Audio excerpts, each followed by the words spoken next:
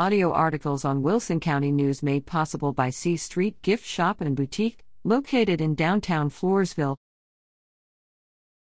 Storybook Theater to return to St. Hedwig on the heels of successful first show. Members of the St. Hedwig American Legion Auxiliary Unit 539 were honored to host the Storybook Theater of Texas on July 22 for their performance, Two Pigs and The Wolf. Auxiliary President Lori Doga and Vice President Linda Doga led the audience in the Pledge of Allegiance before the actors took the stage for a family-friendly, educational, and interactive play. Snacks and drinks were provided to the 16 children, parents, and grandparents in attendance.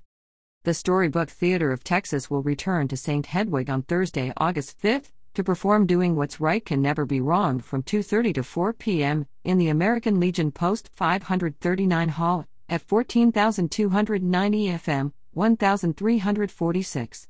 The performance is free and open to the public.